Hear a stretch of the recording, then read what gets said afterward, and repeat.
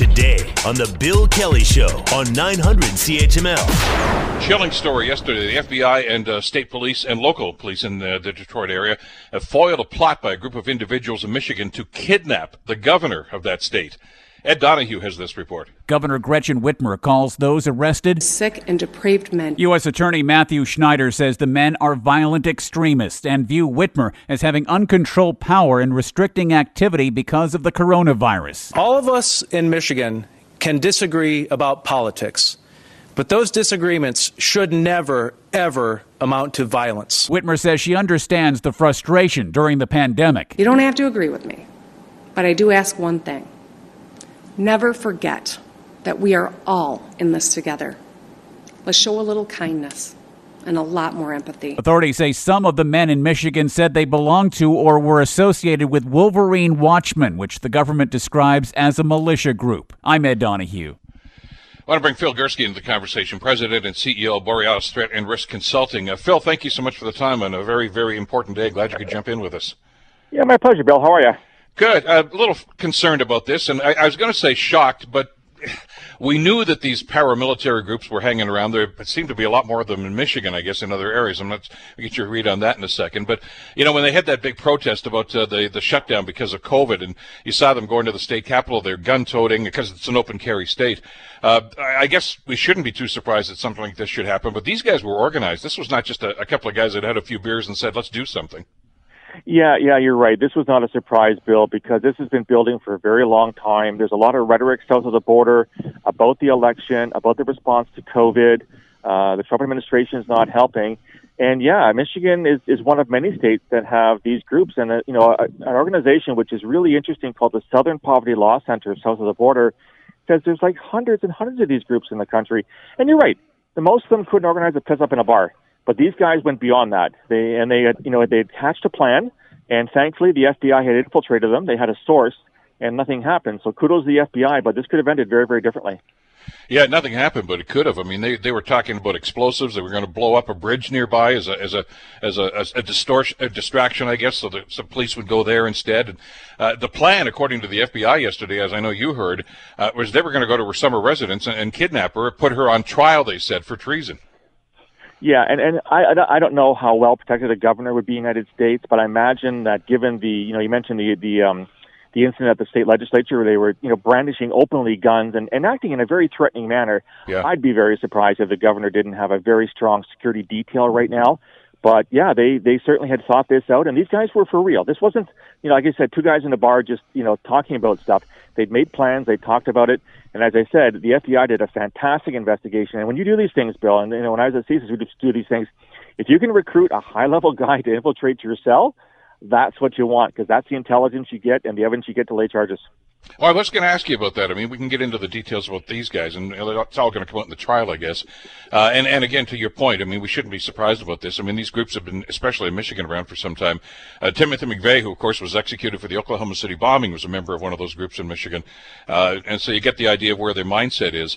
And then you're absolutely right. I mean, when you got a guy like Donald Trump that says, stand down and stand by, that they take something like that as a call to arms.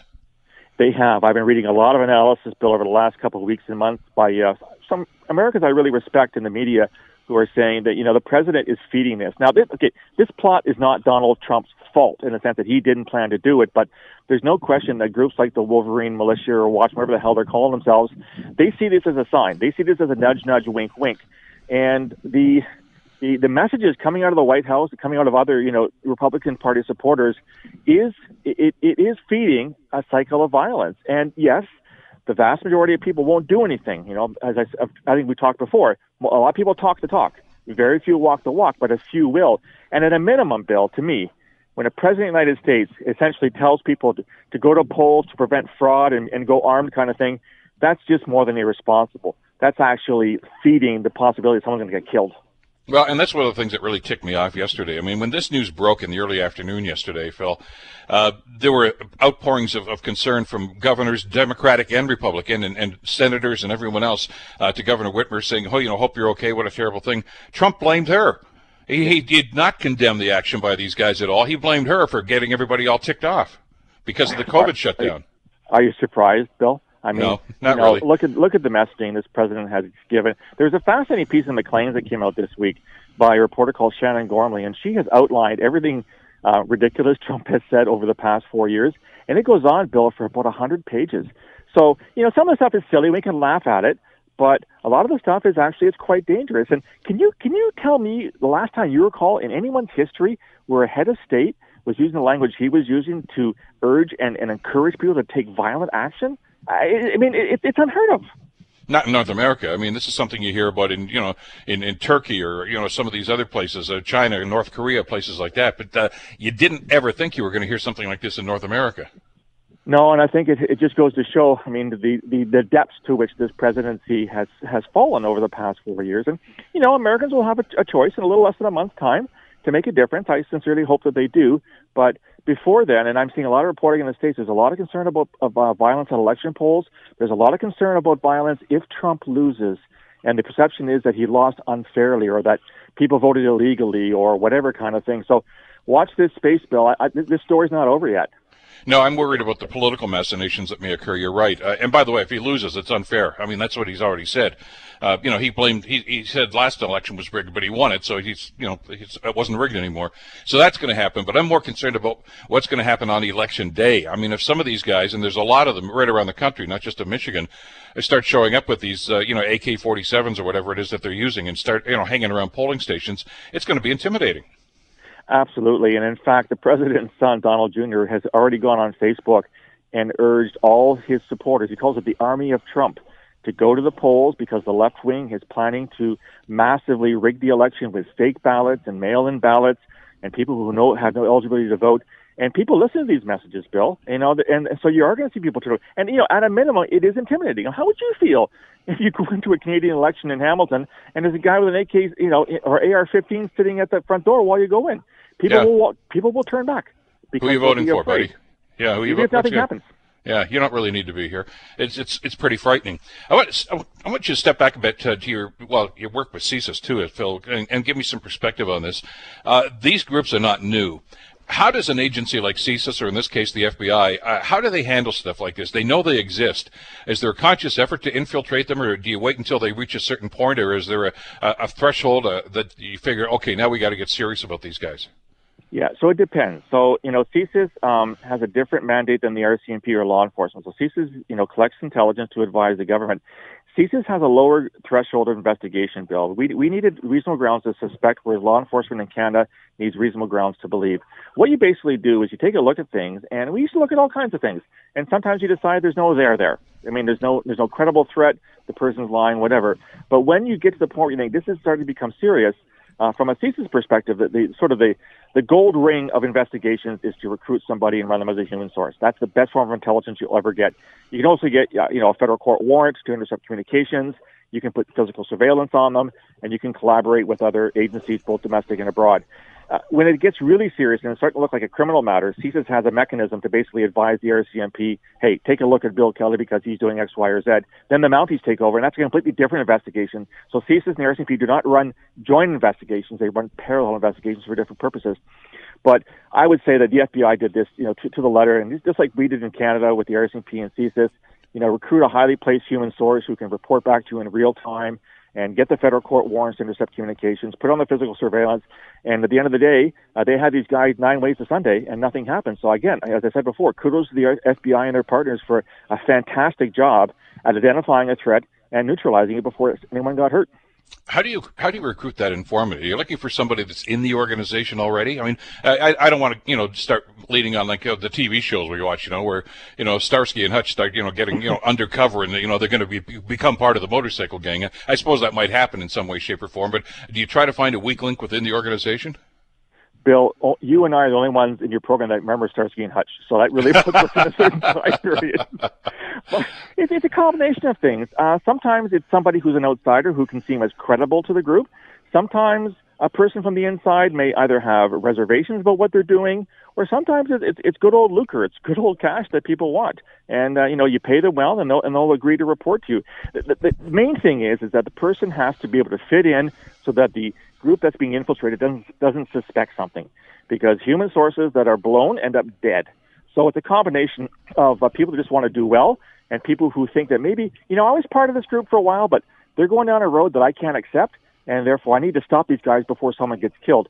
And as I said, law enforcement agencies and security intelligence, we've been successful at this for decades, so it's a tried and true method. And we've had, several cases in Canada, like the Toronto 18, that were infiltrated to the nth degree by human sources. So when it works really well, and you get successful outcomes. Yeah, that's what we heard from the FBI that was in charge of the operation during the press conference yesterday, that it was somebody from within the organization. And I guess he was paraphrasing and said, I'm in here because, I want to get rid of the government too. But part of the plan, it was not just to kidnap the governor, it was to kill cops too. And he said, I'm not in for that. So I guess that made him, okay, let's talk. And he was the informant. But you have to wear a wire. There's all sorts of, that's dangerous work. It is, and you want to do it properly because, like I said, if you get discovered, it's not like Hollywood films where, nothing really bad happens. These guys can be killed. But interestingly, you mentioned, Bill, about the killing cops. My understanding is that the FBI was onto this group as early as March of this year when they found out that the Wolverine Watchmen were wanting to kill police officers. And you can imagine how the FBI feels about militia groups wanting to kill their own, right? They would, get on that right away. And as you said, this one particular source probably said, I didn't sign up for this. I'm okay with protesting the government and getting rid of COVID restrictions, but you started talking about killing people? Well, first of all, that might carry the capital punishment if I'm caught within that. So I'm out. And then he decided, thankfully, to work with the FBI, and we had the successful arrest that we had yesterday. What's frightening about this, though, is the Attorney General, Dana Nassau, the Michigan Attorney General, was speaking about this yesterday as well, and talking about some of these groups in Michigan specifically. And she says some of the cops are members of some of these groups. I mean, small town, not state police or anything like this, but she says we see them at the rallies. They're supposed to be all about law and order, but as she said, it's their law and their order that they want to enforce, not the law of the land. Yeah, you raise an interesting point. We're seeing the same thing in Germany. The Germans are very concerned about neo-Nazis and far-right within their police forces, even within their security services. I don't know what it is, Bill. Is there a natural sort of, predilection for certain people to gravitate towards a certain mindset? Obviously, it's a small number. Not all police and she made that point yesterday. She said, let's be clear on this. We're not talking about cops are all like this. They just said it's surprising to see that some officers are actually part of this thing. But then, and she finished off by saying, but listen, let's be clear. We had the cooperation and the respect of all the officers involved in this organization, and they all did an outstanding job. These are the bad apples, I guess, but it's kind of an interesting sidebar to this.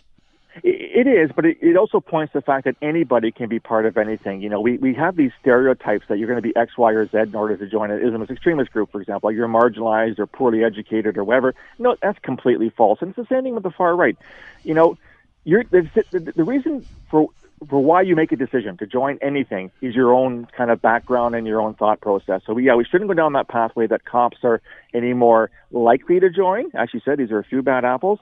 And because when we start going down the pathway and we start saying that, you are, emblematic of or symptomatic of this, then we start making stereotypes and we start drawing conclusions that are wrong. So, again, I'm just glad this thing ended peacefully. And as you said, they had phenomenal cooperation from the state, local, and federal levels. And altogether, they did a great job. And it was a great intelligence operation. And I tip my hat to them because, Bill, when you work in this business, like I did for 32 years, you're only as good as your last failure. And people don't tend to congratulate you when you do well. They only tend to point fingers at you when something goes badly. So I want to congratulate the FBI and their partners on this because they did a bang-up job. It's what they're paid to do. And sometimes the best news day is when nothing happens. And nothing happens because of the efforts of the FBI and CSIS and the RCMP and their partners.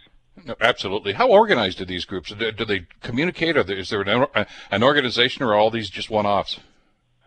It varies. People are actually not very smart sometimes. When I used to work in signals intelligence at CSE before I joined CSIS, we always used to joke that if you wanted to figure out what was really going on, ignore the first 5 minutes of a conversation when people are saying, "Oh, don't say this because we're being monitored." After 5 minutes, people forget where they are. They forget who they're talking to. They let down their guard and they start talking. A lot of people, and my understanding was that in this case, I think I read this somewhere, that the FBI got access to encrypted information. So it looks like they may have used encryption, but the FBI got through it some way. So again, kudos to them for doing that. Most people just don't have the wherewithal, Bill, to protect what they're saying. Maybe they just don't think they're important enough to be monitored, or maybe they don't care. And, they're so bent on doing something. If I get caught, I get caught. If I don't, I don't. So in this case, they weren't all that careful. They got infiltrated by at least one human source, and they had their communications intercepted. So maybe not the sharpest pencils in the box, but a very serious bunch of pencils, and very seriously bent on doing some incredible harm, including killing the governor. Well, like you say, it's I'm happy, as everyone else is, that they nipped this thing in the bud before anything dangerous did occur. But you don't know how close they were to this. They knew the plan was there, and I don't think it's the end of it. At least not with this group. We'll see what else happens in the next little while. Great to get your perspective on this, Phil. Thanks so much for the time. Stay safe and have a great Thanksgiving weekend. You too, Bill. Happy Thanksgiving. We'll talk soon. You too. Phil Gurski, of course, president and CEO of Borealis Threat and Risk Consulting. He spent a lot of years in CSIS, over 30 years in CSIS, so he knows what of he speaks. The Bill Kelly Show, weekdays from 9 to noon on 900 CHML.